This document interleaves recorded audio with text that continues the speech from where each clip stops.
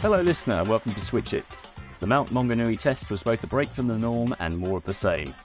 England's 10th test win out of 11 under Brendan McCullum and Ben Stokes was their first in New Zealand for 15 years. Proof that to catch a Kiwi, you just need to give one the keys to your entire test match philosophy. The pink ball succumbed to Bazball as England won for the first time in 6 attempts in overseas day-night test. Clearly 2 weeks on the golf course was pretty good preparation after all. To discuss teeing off, but not recklessly, I'm joined this week by ESPN Cricinfo UK editor Andrew Miller and fresh or otherwise from traversing the North Island, Vitushan Ehantaraja. Vish, I'll come to you first. It's a tough job, but someone's got to do it. How's New Zealand treating you? Yeah, it's been good. It's been good. I never thought I'd be in a situation where a former England captain was cooking me pork belly, but that happened.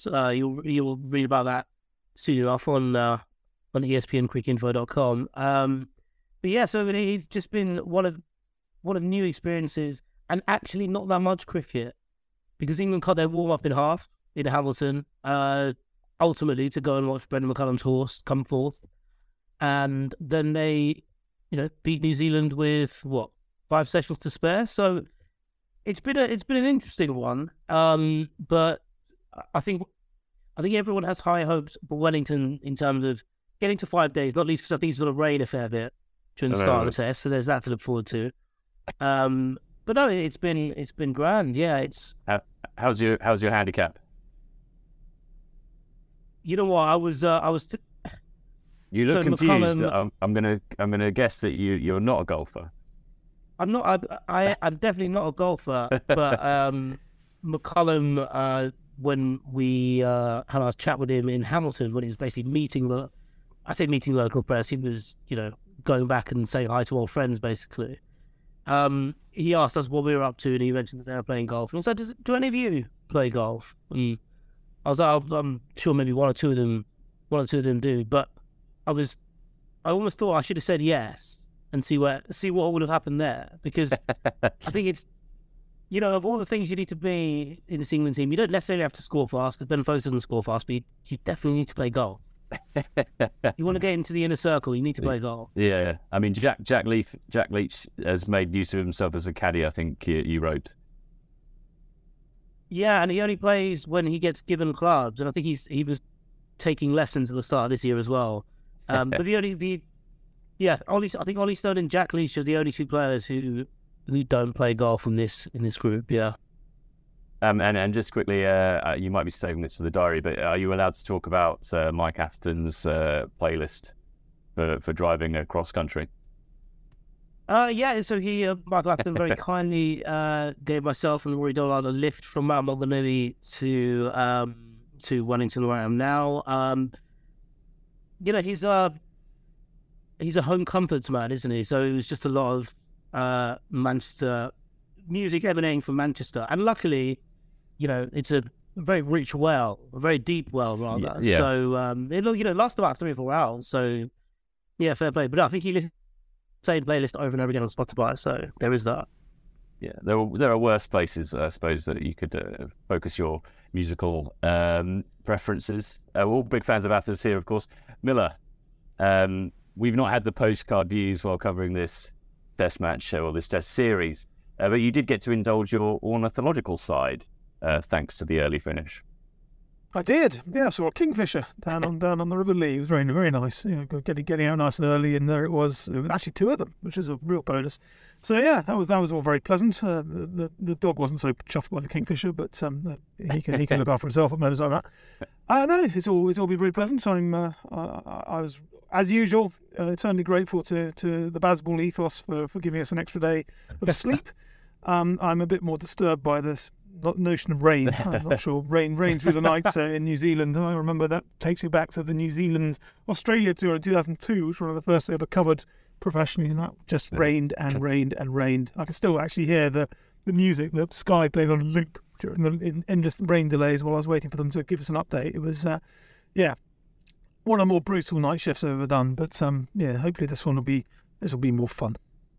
I actually did overnight comms the last time England played at Basin Reserve, which was 10 years ago, I think, and an entire day was rained off, which involved a lot of listening to random music overnight in the ESPN offices, and then trying to get a night bus home at about 4 a.m, I think. So, yes, we've all got that to look forward to. Miller, of course, you'd be trying to introduce Athers to the joys of Iron Maiden if you were, of course, pitching across New Zealand. I mean, he's old enough to have heard them in their prime, so I'm sure he'd appreciate them. Yeah, well, perhaps Vish can pass on that recommendation. Now then, the Bay of Plenty was plentiful for talking points, not least whether the Nighthawk might need to go back to superhero school.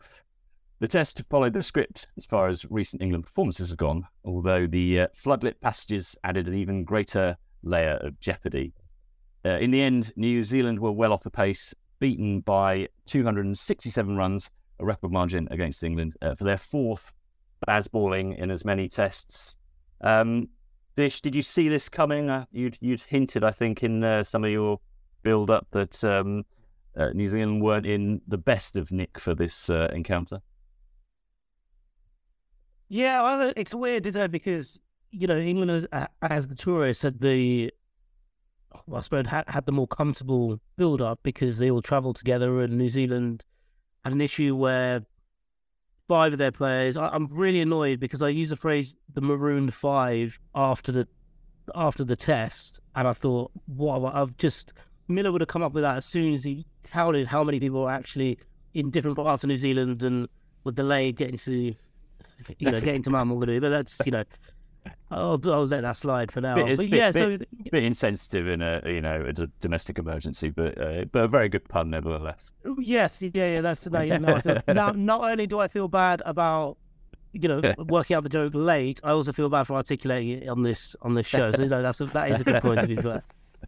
But there was it was quite interesting because I think it I don't know, it provided a snapshot of the fact that New Zealand, I don't mean this necessarily in a strict way, but it does feel more and more that New Zealand have less control over their own players. And I know obviously that was because of the storms and Cyclone Gabrielle, but even the build up to the test, the fact that we spent so much time talking about Trent Boult, for example, when really when he boiled it down, it is kind of an open and shut case. They wanted to.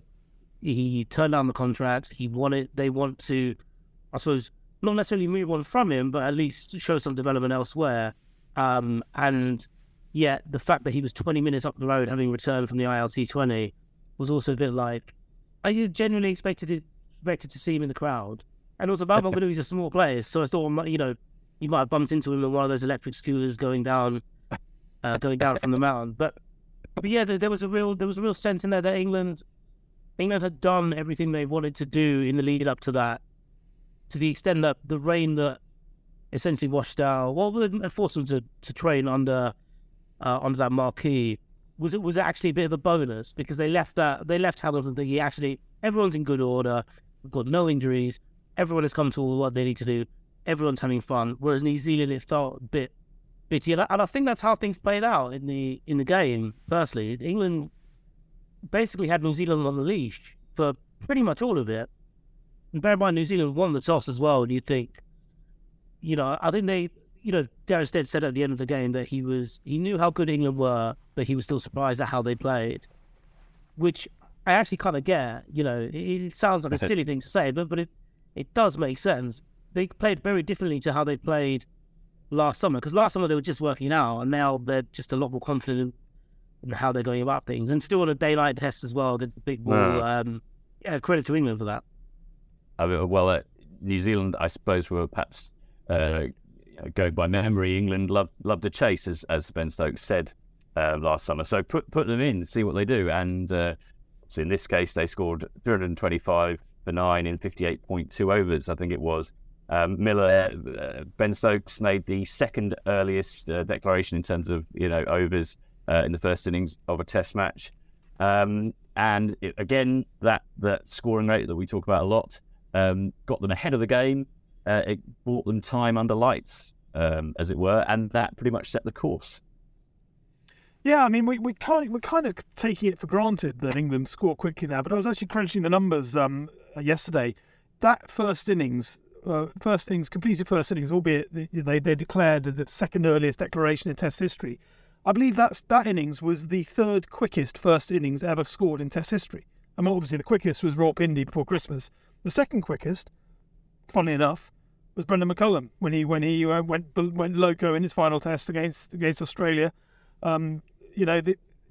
Sandwiching in between those was Brendan McCullum. So England's, you kind of take it for granted that England are going to go and do that, but to do it consistently after losing the toss, being inserted on a pitch that had been under wraps for so long, not entirely sure how I was going to play. And remember, the first few overs, Tim Southey was causing a lot of bother, particularly for Zach Crawley. They were there with the ball was zipping around. And then England thought, well, what the hell? Let's just lump it, which is what they do. But at the end of it all, you think it sounds like witless slogging. But at the end of it all, the word that stood out for me was Southey at the post-match presentation saying that England strategically played a blinder. I mean, he used the word strategically. It wasn't just blind slogging. The point is, England recognised from the outset our best way of winning this game is to get New Zealand batting under lights as much as possible. So that first day, they went hell for leather and then, end up with 18 overs to rip through the top order. And then that second innings, they went hell for leather. In fact, went so hell for leather, they actually put on the handbrake and still managed to bat at 5 and over, which again, that is preposterous. The idea that, Ben Stokes and Ben Foakes, as it was, came out and almost sort of chilled out a little bit, or all things relative, of course. And then they still end up in a situation where, they didn't have to declare because they got bowled out, but they'd done what they needed to set up the game to let Stuart Broad run loose under the lights. So in the strategy that England have brought to bear, in spite of all the nonsense that you can look at the sheer numbers of the speed of the scoring, is a thing that really, for me, stands out in all of this. They are a really bright thinking team, in spite of the headline acts of wild, reckless scoring and Joe Root reverse sweeping and all the other craziness that's and the Nighthawk. I haven't got to him yet. But factor all of that in, leave all of that to one side, and they really outthought New Zealand, which is an extraordinary thing to come out as a sort of top line of it all. It begs the question, I suppose, if New Zealand were obviously 83 for 5, I think, on on that second afternoon, not morning. Vish, if England had rolled them over for say 150, how quickly would they have declared on the second evening? Where is the tipping point for the tactical advantage of putting New Zealand in again under the floodlights for a second night running versus wasting almost all of your second innings and only setting a nominal target of 250 or something. I think you mentioned the talk of forfeiting an innings again in the build-up, but England clearly had that plan that New Zealand had to go in against the pink ball under lights, and presumably would have avoided it if they could. Although their batting showcased the difference between the teams, because they scored 79 for 2 or something in their sort of 15 overs on the second inning. Yeah, well, you joke, but when we rocked up on the second day, we were thinking they couldn't, could they? And actually, they could. If they could, they would. That's the thing you've got to realise with this England team. I suppose I'm just going to echo what Miller said, really. But the way they played everything out, really, actually, the second innings was more impressive because, Ben Foakes coming in almost taking the ball to the corner to run down the clock. Broad said at the end of the day, at the end of that press conference when he, obviously runs through, bowls 4 people, runs through the top 3. He said it was weird because he was like, I've not been addressed with him or he's spoken like this generally, but specifically he pointed to the fact that they were talking about time and that we need to get to this point because the runs will sort themselves out. I suppose, when this whole approach started in the first place, it was a bit like, well, if England, certainly before the Pakistan series, there was a sense of you don't want to just bat for 4 sessions or 5 sessions and not be proactive, because you think, you're just going to end up, you might end up at, 200 all out, but actually you might be 320 all out, and that's much better. And this time they went down gears, which was very surprising, and also just an example of the need to have that kind of dexterity in your lineup. And I suppose it kind of Root was probably his most comfortable when they were batting time. Harry Brook doesn't matter to Harry Brook, does it? What kind of ball, what tactics, he'll be fine. Ben Stokes came into his own. Stokes had a bit of an odd innings, but broke kind of record, so whatever. But there was a understanding all the way through. Even Robinson, Robinson gets to the second break, comes out, starts sweeping, reverse sweeping, and then goes inside and, gets his one wicket in the end. But from top to bottom, it's that all that simple messaging doesn't necessarily have to have a simple outcome, or rather a simple mode to get a result. And I think that third day really showed the nous and understanding of how to, many different ways to win a Test match. And it's clear that, they are fully across them. Yeah, they talked, I think it was touched on at Harry Brook's presentation, that kind of, he was the player of the match. He scored 89 and 54, something like that. But they arguably, certainly the batters left individual milestones out there. I mean, Ben Duckett was well on course to become, I think, the first Englishman ever to score 100 for lunch on the first day of a Test, although it wasn't lunch, obviously, because it was a day-night Test. But but obviously played a shot too many, got out for 84, I think. Brook got out with 100 looming. Root got out with a reverse sweep on the brink of the dinner break on the third day. But Miller, it's about that team ethos. It's about doing what's required. It's about batting, in this case, a bit of time, perhaps, rather than looking at the scoreboard. And I mean, it all came together, rather beautifully again. Yeah, it did. I mean, Root is obviously an interesting case. A Vicious piece the other day was doubling down on the slight uncertainty that is projected in his returns. But I'm on board with the way he's batting. To be perfectly honest, I'm comfortable that it makes sense in the bigger picture. And again, looking at the way Ben Stokes has batted, he's probably more prominently manic in the way that he's gone about things, particularly that very first innings, the 50 that's a bit of a lucky 50 at Lords in that first Test against New Zealand last summer. Both of them have gone out of their comfort zones in so speaking. They have done so in order to encourage everyone else out of their comfort zones. It's like if you were in a position where you got the best two players are saying, right, we're just gonna anchor things, lads. You go out and baz ball away and do your own thing and play shots. We won't judge you. You may cock up. We won't judge you. But then they come in and sort of endlessly mopping up after Crawley and Duckett have cocked up again. I mean that's not going to encourage the collective buy-in that is required to be brave like England have been. And so it's a great testament to the lack of ego of those two players that they have been willing to say, you know what, we are going to compromise our own levels. We are going to compromise our ability to make monster scores here in order to show you lads that it's all right to make a mistake. It's all right to choose the wrong option so long as you are doing it with a clear mind.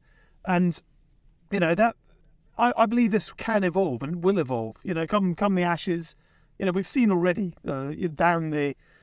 England do have an ability to go down the gears when required. I mean, Stokes, when he scored that 100 with folks in the South Africa series, he went down the gears because England were in a winning position. It's like, there's no point in going nuts here. Let's just grind it out.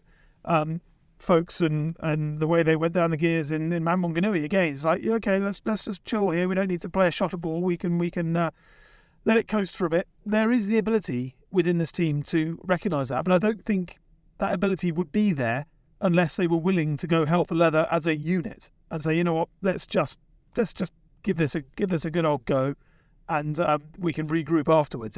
I'm actually in awe of the willingness to just buy into that and recognise that as, this is the way to go. Because, frankly, they had nowhere else to go. Ben Stokes, Joe Root, actually, obviously coming out of this 2021, the year of all years from Joe Root. He played absolute blinder, did absolutely everything right. Pretty much every bloody time he came to the crease, and England kept losing. It's like, well, we tried this. We've tried having one guy being brilliant and the rest not. Let's try everyone just being trusted to be better than they were before, and take it from there. It is working, and it doesn't mean that, come the big occasion when England are up against it in a decisive Ashes test, it means that Joe Root is going to be obliged to play a reverse sweep and get out on the stroke of lunch. But just as long as he's got the option and is willing to back it when he feels like it's the right thing, I think it will ultimately, proof is in the results, 10 wins out of 11. I mean, the collective is doing the right thing. I think Root said that the attempted reverse ramp scoop off Neil Wagner in the first innings was a safe shot, largely. Obviously he ended up getting caught at slip. Vish, just play devil's advocate, would it not be better for England, though, if Joe Root happily knocked out hundreds at a strike rate of 75 while everyone else did their bad balling bit? Yeah, I mean, without doubt. But I agree with Miller. I'm not worried about that shot. I don't see that as a problem. It's the first time he's gone out to it, and he actually plays it really damn well. So I had no problem with that at all. Joe also gets out driving. Joe nicks off sometimes. It happens. If you play a shot enough, you're going to get out to it eventually. What I am concerned about was how he was talking to us, and it was good because he was really honest.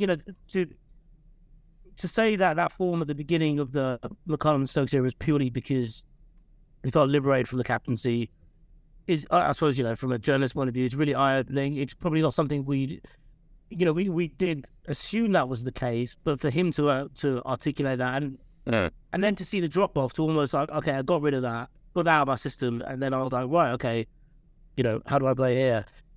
The thing he said about he always goes by the rhythm of the other person is interesting because he's always been a proactive batter. And, often when he's with another proactive batter, sometimes, him and Stokes are trading, strike rates of 75. And there's a bit of back and forth there, and you can tell they're having a lot of fun with it. Sometimes, when he batted Bairstow, last summer, for example, when they win against India at Edgbaston, we tell there's a bit of back and forth there. And that Bairstow, because it's Bairstow, he was just, as Board said, Root was in ODI mode. The issue seems to be when he's opposite someone like Harry Brook, and he's like, actually, God, this guy's making it look really easy. So maybe I need to, impose it a bit more. And even the fact that he's articulating that is a bit of a worrying sign because he's overcomplicating it, in my mind anyway. And he'll probably work it out for himself. Good players do that, and he's a very, very good player. But I thought he was too honest an admission. If there is such a thing, and I realise that's we don't want to criticise him for that. But it's almost like because they're so open and so expressive in the dressing room that he comes out and I had to look back to his 2021 and start 2022, and it's absurd. And there was absolutely no need to change. He was not doing anything wrong. And that I suppose that will just come with the next big score then, because evidently that's what it is. Because he's already part of that 2021 form is in one box. That start of the 2022 summer is another box, and in his mind, he hasn't scored 100. That's what it sounded like. Yeah. He wasn't relying on the fact that, I didn't start really well. That's gone. So, Wellington, that's a basic reserve. Great place to bat. Brendan McCullum got a 100 there. That might be it. That might be what England need, actually. What Root needs. Get a decent 100 and start again. This is a new chapter, certainly in his mind, to his England career. But, yeah... Stupid to say as a journalist, but I thought he was too honest. He was too forthcoming. I didn't like it. I felt uncomfortable. If you're listening, Joe, you're pretty damn good. Stick at it. But the thing is, it kind of the danger, I suppose, with all of this is the assumption that, you know, by encouraging Root to be more expansive and keep up with these kids, he's getting out of his comfort zone. But I don't necessarily buy that. It reminds me a little bit, or actually the opposite reminds me of what happened to Alistair Cook when he got recalled in the one-day side. If you recall, when he came back as England's captain after the 2011 World Cup, he got recalled. He hadn't even been in the white ball squad when he got recalled as captain, which just goes to show how antediluvian England's approach to white ball cricket was. But there was that brief period where he was smoking it. He was scoring ridiculously quickly all over the place by just using his exceptionally good eye, which he always had, clearly, as a test great batter, and just scything everything. You know, his one shot was basically a scythe that would start at a pull and end up as a cut shot, and somewhere at the intersection point would be where the ball disappears. He was just boshing it. And in so doing, he was dragging himself out of his test match comfort zone. So he went through that period in test cricket where he was on a massive trough, because I genuinely believe that his white ball skills and his determination to prove that he was a white ball batter had screwed with his mind in test cricket. I don't believe that's the case with Joe Root. If you look at the way that Joe Root has played in white ball cricket, he is almost unique in the great side that has risen up under Owen Morgan, that he is able to just tick along and nudge the ones and twos, play the flicks, as KK was talking about India's triumphs over Australia. You know, play the percentages in a way that no one else in that side has ever been able to do, and still tick along at ridiculous speed. I mean, look at that T20 score he got in Mumbai in the 2016 campaign against South Africa, for instance. You know, hardly played a shot on a few ramps maybe, but mostly it was just his unbelievably good ability to find a gap. He hasn't lost that. He's still trying to find gaps. That reverse sweep was still him trying to find a gap. He just thought it was the right gap. So I don't think that there's any real concern about the calibration of Root in all of this. I don't think he's actually gone out of his comfort zone in terms of the shots that he can play. He's just tried to major on some that perhaps he hadn't used before to quite the same extent in Test cricket. I mean, you know, he's a smart bloke. He will learn from that. He will learn that next time Neil Wagner wangs it in a little bit wider and he's lined up for a ramp, it's like, okay, I'll let that go because that's suddenly outside my comfort zone, which is basically why that shot went wrong. Wagner did for him. He saw him coming and pushed it out wider. You know, these things happen. But you know, talk about people learning on the hoof. Again, Harry Brook, opposite end of the spectrum. If you look back to what happened in Multan, when Abra Ahmed did him in the first innings in Multan, when he played from the crease, decided I'm not going to treat him like a leg spinner because he's a mystery spinner. And let's do things differently, and lobbed it to cover. Thought, well, I'm not doing that again. And next innings, he was planting the front dog and lofting him over mid wicket. It's like, you know, that's how I'm going to do this. That's how I'm going to take these boys down. I don't think Root is going to lose any of that mental agility in the process of this slight slump that he's in. It's just in the midst of everything else that's going on around him, England are winning by challenging themselves to go harder and faster and subvert the conventions of Test cricket. And if he's got caught up in that a little bit, it hasn't mattered because the collective has worked. So, you know, give it a tougher situation. And, you know, again, I think it's instructive that probably the one series so far that England have not baseballed the hell out of it, to put it mildly, is South Africa, because South Africa probably had the best attack that came up against them. So England weren't able to just go hell for leather. They had to play it slightly differently. And obviously, you know, they lost one test against them, then bounced back, as I mentioned, with that partnership that Stokes and Folks won the next in, and thought, you know what, let's just see off the threat here. So I think England still have that ability to just recognise there are moments when, you know, if Pat Cummins and Josh Hazlewood can go get on a roll in the Ashes, I don't think England will necessarily have to respond with uber aggression. They are a smarter lineup than perhaps we are sometimes seeing in the surface level of their results. The other thing to bear in mind about Root, of course, is that he's now about to undergo his evolution as a T20 great as well. And he's got the IPL coming up, so we'll see. We'll see what sort of frame of mind he comes back in for the Ashes. batting is the shop window for Bazball, but arguably the real goods are being kept out the back where the bowlers do their work. Bish, it's now 21 consecutive bowling innings that England have taken all 10 wickets. Yeah, it's remarkable, really. And I suppose, that was, with all due respect to Anderson and Broad, I suppose I'm talking a bit more about Broad here, but he needed the pink ball under lights to be the Broad of old. It was, it was smart on all fronts because, that second inning, Jimmy Anderson only bowled 3 overs at the very start. And Broad came on and Robinson was at the other end and you kind of, they pitched through them, 28 for 5 or whatever it was at one point. There's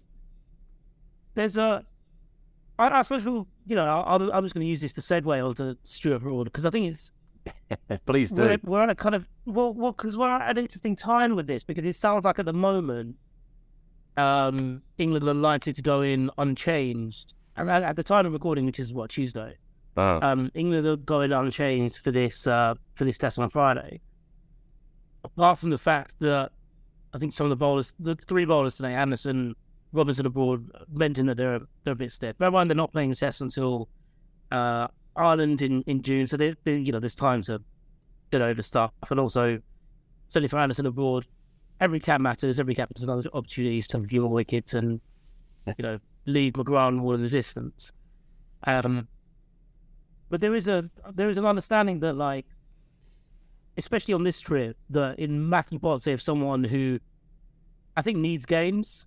Really does need games. I think we saw how good he is at the start of the summer. I think him and Robinson in tandem could be really quite relentless and exceptional in a different way to Anderson and Broad. And you got someone like Ollie Stone who is third choice in terms of you're picking one quickly in every bowling attack.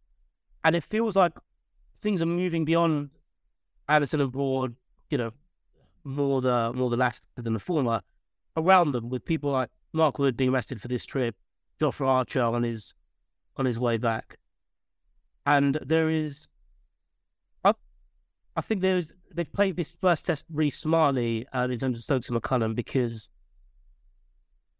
they've prolonged the sense of, I suppose, the legacy, or the legend, I suppose, of Broad and Anderson by playing that game the way that they played it, but essentially playing as much to their strengths as they could. And I suppose they didn't necessarily do anything exceptional in the field. I thought, that was a hallmark of Pakistan. They're being very funky. Probably the only thing that was slightly funky was, I don't know how, but Devon Conway patting Stokes to Stokes bowling that bumper barrage, probably about 10 miles an hour slower than he normally does, and Conway just getting drawn into playing a bit Bazball-y. But I think other than that, really, New Zealand were quite disappointing. That top order was quite weak, and they've assisted this in some way. So it'll be interesting to see how they emerge from here. But I feel like they contribute to their downfall as much as England's bowlers tipped them over the edge. And it's a struggling top order, and the fact that it's the same players who scored the runs that did so against England in 2022 and 21 in Conway's case is a bit of a problem. Someone like Will Young, who was talked of, as being a potential remedy at the top of the order, or certainly in the middle order where he's played most of his first-class cricket, it felt like he got an audition at Hamilton and he didn't pass it. So, whatever the focus is towards stopping England's batting, I feel like England have an attack that they can get after with one other good batter, but yeah, it is a pretty underwhelming New Zealand bang lineup. I think that should be said. You would expect more from Kane Williamson, I guess, in Wellington. 6-0 at the Mount, having obviously given up the captaincy back on, I think, the first test on home soil without the captaincy in a good long while. And as Fish says, yes, 83 for 5 and 28 for 5 in the second hints at the top order problems. And Miller, I guess we should give Broad and Anderson a bit of love because they overtook Warner McGrath, passed 1,000 wickets together in tests. Obviously, going back 15 years to when England last won in New Zealand, that's where the journey began. for Broderson or Andorord, whichever portmanteau you prefer. Perhaps Ben Stokes was allowing them to play to their strengths and play to the crowd. But there was some vintage stuff there, not least one of those broad spells, which didn't quite end up being the 8th time he'd taken a fifer, in the same outing. No, it didn't quite, but it was up there. It was up there among the great broad rampages, not least for the fact that he hit the stumps 4 times bowled through the gate. First time anyone has bowled the top 3.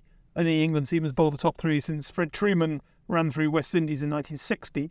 It's just one of those things with Broad, isn't it? It's such a cliche that he start pumping, but that's exactly what it is. He's like a springy baby lamb just boinging in with wolf's teeth, and it's quite a remarkable sight to see, just to feel the energy that comes into a Broad spell. I mean, I was reading a fascinating piece Tim Wigmore writing in the Telegraph yesterday, making the point that the psychometric profile had been done on the England squad under Andy Flower, and they decided that Broad was the one player in the squad who could in another life have been an assassin. I mean, I can completely see that, a cold-blooded killer when the mood takes him, and likewise his ability just to come out previously on that day, the Nighthawk, in preposterous manner. He got blown from the crease on that morning, but the night before, the panic that he instilled just by being in the crease. There was that horrific second ball hoik, spiraled up into the night sky. You got Kuggeleijn and Blundell looking at each other, thinking, someone catch it. Neither caught it. I don't believe anyone else but Broad would have instilled that sort of chaos at that particular moment. And it's just the sort of chaos that he instilled once he got that first wicket. Because his first couple of balls, he was straying into the pads. He got clipped away from quite sweetly by Tom Latham. He was overstraining for that killer ball. But this is what he can do under Bazball, under Stokes' ethos to go and get 10 wickets. It doesn't matter if you overpitch, which is kind of where, the one great criticism of Broad and Anderson down the years is that in the first sign of trouble, they were smart enough to drag their lengths back and bowl pretty lengths that would beat the outside edge but not actually threaten it. And they'd end up with really nice figures and they'd look great and England wouldn't get anywhere, but they'd return their,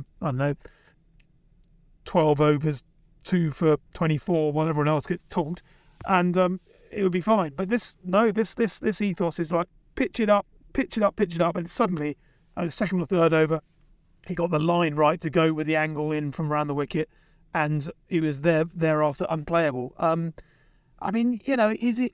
How sustainable is it? I mean, we've been wondering how sustainable it is since 2012 when they first got binned off against West Indies to try and manage the succession, which is absolutely laughable given that Anderson was 30 and Broad was 26. But even then, England were trying to think, how on earth are we going to cope without these two? Let's have a look around, scout for options, and we're still scouting for options. It's tremendous.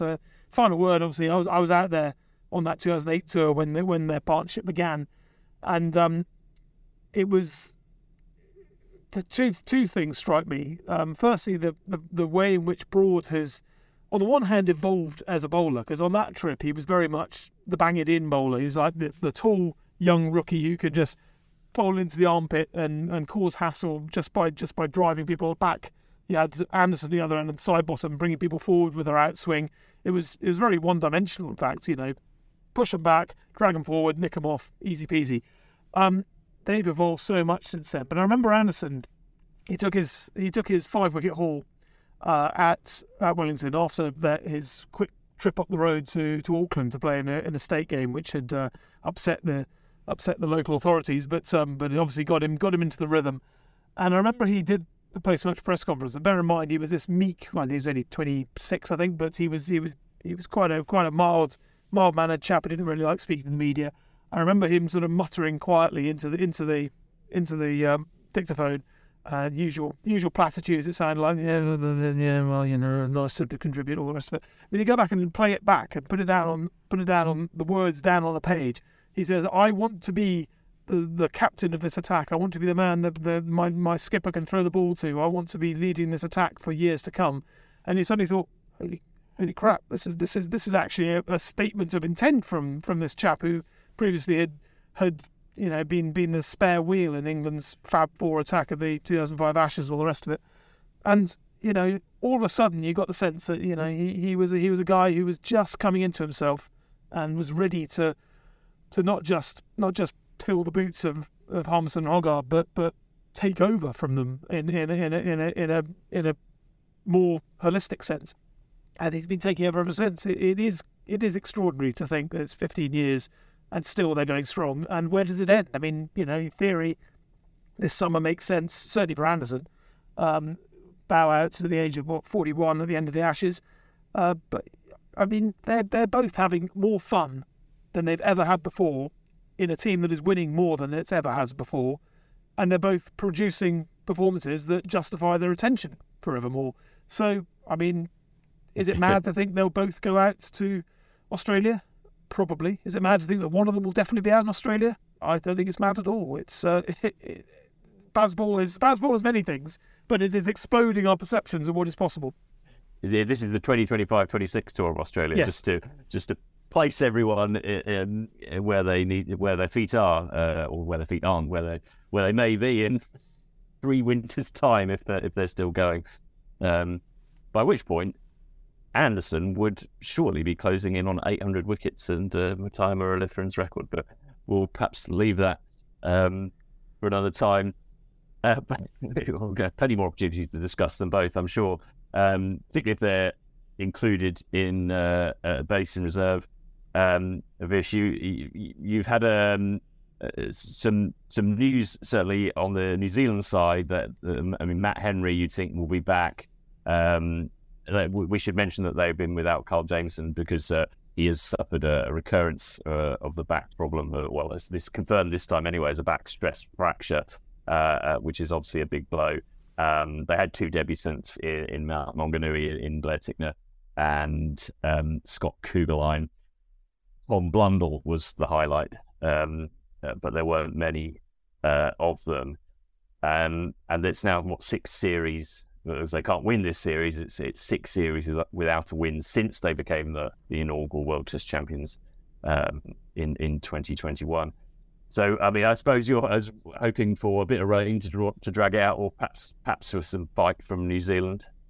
Yeah, but it feels like, because there's kind of nothing to lose now, because what does it matter if you lose 2-0 or 1 in this? You'd hope they would. You'd hope they want to kind of push on and actually play a bit more positively. It felt like, I mean, to be fair, there wasn't enough of the game to really break out of their shells, but because they were chasing the game for so long, it didn't really feel like you got a good gauge of them. And it was interesting because there's a lot of local interest in this series. The crowds at Mount Maunganui were great, even before 3 and a bit days.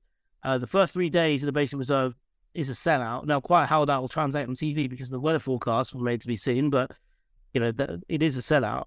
And so you do get the sense that, even just talking to people, that they are a lot more engaged in the team. I've only been in Wellington for a few hours and people are already asking about the cricket. Do we think the Black Caps are going to get back into it? And a lot of the local press, so what you read from the local papers is a bit like, this is an opportunity to not quite set down the marker, but stem the flow a bit, because not just the loss of players, but also the way the cricket's being played feels New Zealand becoming that team that are letting cricket happen to them.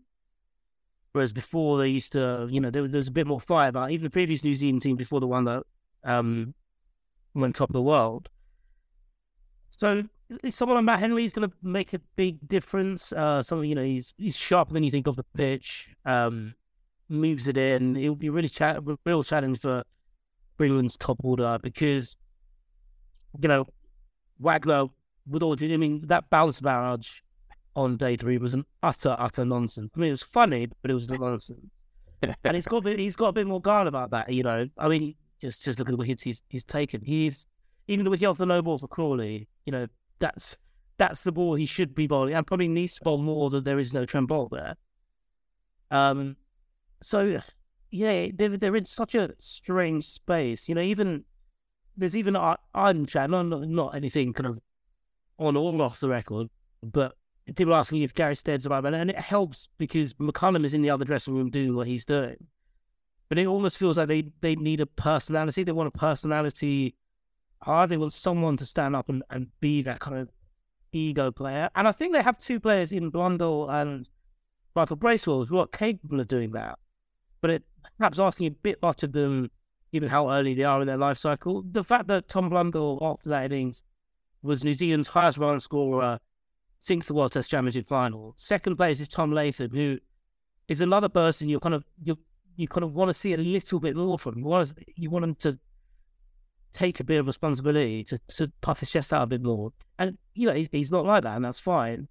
So it needs to come from other places, because it does feel a little bit like this New Zealand side are just going to bounce along because of how, not least because of how the Future Tours program looks. It's just, they're just going to exist after a period where they thrive. Yeah, I mean, I think it's important to just put into context how great the New Zealand team that has been was, and when I say has been, is obviously they're still there. Southey is still hanging on there.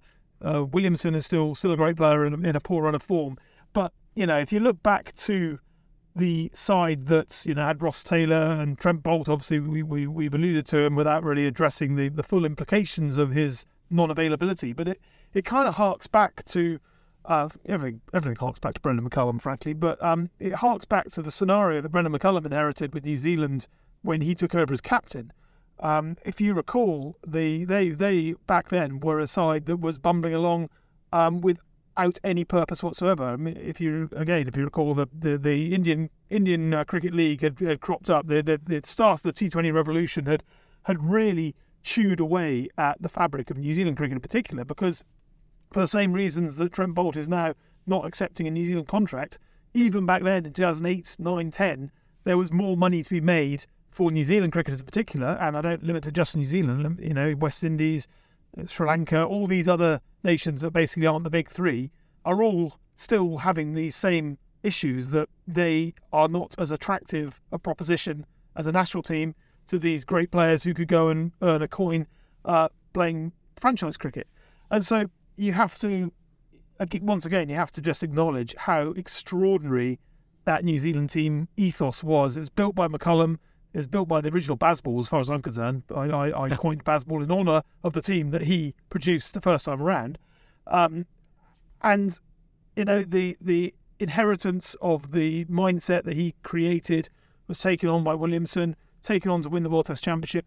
You look at Wagner as, perhaps it embodies the spirit, the heart, the soul of that side, the guy who was willing to just do the dirty yards and make sure that the other more glamorous players got the best end of it. Now suddenly he's being thrown the new ball because he's a senior player and he's completely unsuited to it, and ends up being tonked for the second most expensive analysis of all time. It's a deeply disheartening way for his mighty career to end, as far as I'm concerned. He's 37. He's not going to come back from this, in my opinion. He may not be necessarily finished, but he's as a threat, I don't think he's going to come again.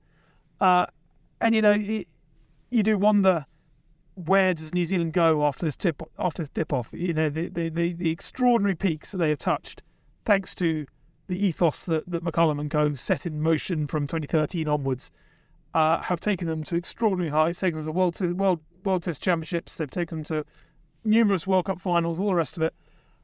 Now we're into another dip, and again, we look at what happened in South Africa with their decision to bin off a lot of their international cricket to play the SA20. You look at what's happening in rugby at the moment. You've got the Welsh team are threatening to go on strike ahead of the Six Nations this weekend. I mean, it's a massive story. But again, it comes from that same issue, that there are certain, in this era, there are haves and have-nots in world sport.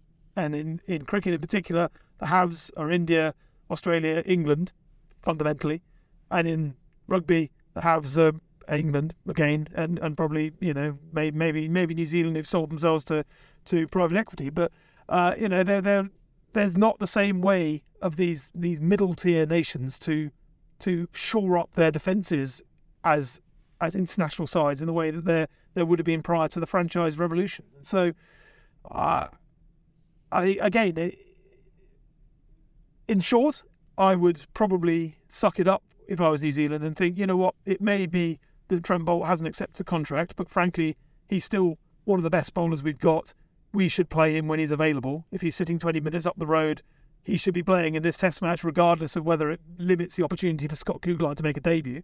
I don't think there's any doubt that they shot themselves in the foot by not picking him, much as West Indies, prior to the new regime coming in the Caribbean. They were forever not picking their best players because they hadn't made themselves available for domestic cricket. Well, I'm sorry, that's not an option anymore. You've got to cut your cloth accordingly, except that if, Kieran Pollard thinks that the IPL is a better bet than playing in the Shell 4-day championship, then so be it. You're still picking for a Test match because he's better than pretty much anyone else who's going to come through that way.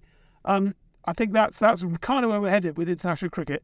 And again, it's probably the one downside of the Bazball ethos.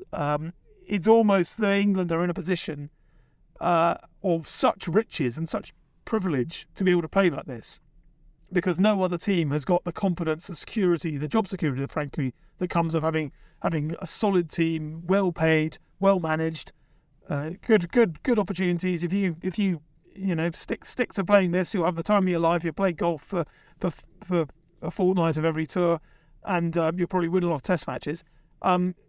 That's a privileged position that England are in, and it's making for great viewing. But can other teams emulate it? I'm not sure they can. And if they can't emulate it, the next best thing is to suck it up and pick the best players if they are available, and just accept that there's a fragmentation going on here in world cricket, world sport, and if you want to make sure that you're keeping up, you can't be too proud to admit that sometimes some teams are just going to be better placed than you. We're back to the existential doom loop that is, aren't we just most weeks on the pod, I think, at the moment. Maybe New Zealand just need a bit more time on the putting greens, a bit more time on the driving range. Poor Neil Wagner, though, the indestructible Neil Wagner. It was like seeing a circus strongman being set upon by the jugglers and fired out of a cannon. But we will be tuning in. Of course, we will be through the night from here. Vish, you enjoy the coffee and the rain. Miller, before we sign off, I think we haven't got time to get into it, and we've been on a different time zone completely. But the England women are heading for they're through to the semi-finals of the T20 World Cup. They have been showcasing their own new aggressive approach. There's probably not too much to read into their group games, although beating India is always reasonably significant. But semi-final later this week, and then expectation, I guess, of coming up against the Australian acid test once again. Yes, indeed. I mean, the India performance the other day was a remarkable effort, actually, and it really underlined, I suppose, what England lacked in the summer, when obviously they screwed up in the Commonwealth Games and finished fourth in a home tournament that really they should have medalled in. And the reason they didn't was the absence of senior players. They had this brand new kids first ethos that was all very well, but when the kids failed, they needed the adults to shore them up, and that's exactly what they got the other day with Siva Brunt, and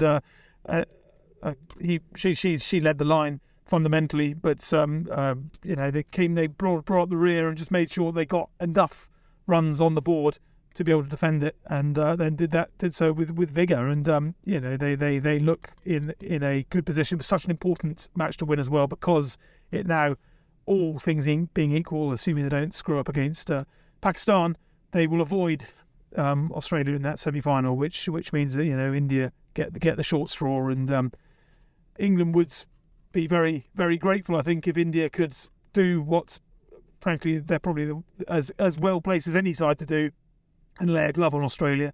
If England can face India in the final, they will be much more grateful than if they have to face Australia. But again, they're coming in with a lack of fear this time around. That I think is very much the ethos across English cricket from top to bottom at the moment, including the under-19 team. Everyone seems to be buying into a bit of running towards the danger in this day and age. And I think fundamentally, you can't fault it as a tactic, and given the results that can be achieved with it. St Brendan be praised. Just don't mention Bazball in his company. Okay, that's enough for today, especially since it's almost tomorrow for Vish. The Wellington Test starts on Friday, or Thursday in the UK, with England looking to duff up the Black Caps for a second time. And then it's straight on to the next tour, an ODI series beginning in Bangladesh. We'll be back to reflect on the madness of all that, as well as England's Women's World Cup fortunes as well soon. Until then, my thanks to Miller and Vish, and to you all for tuning in to the Switcher podcast on ESPNcricinfo.com.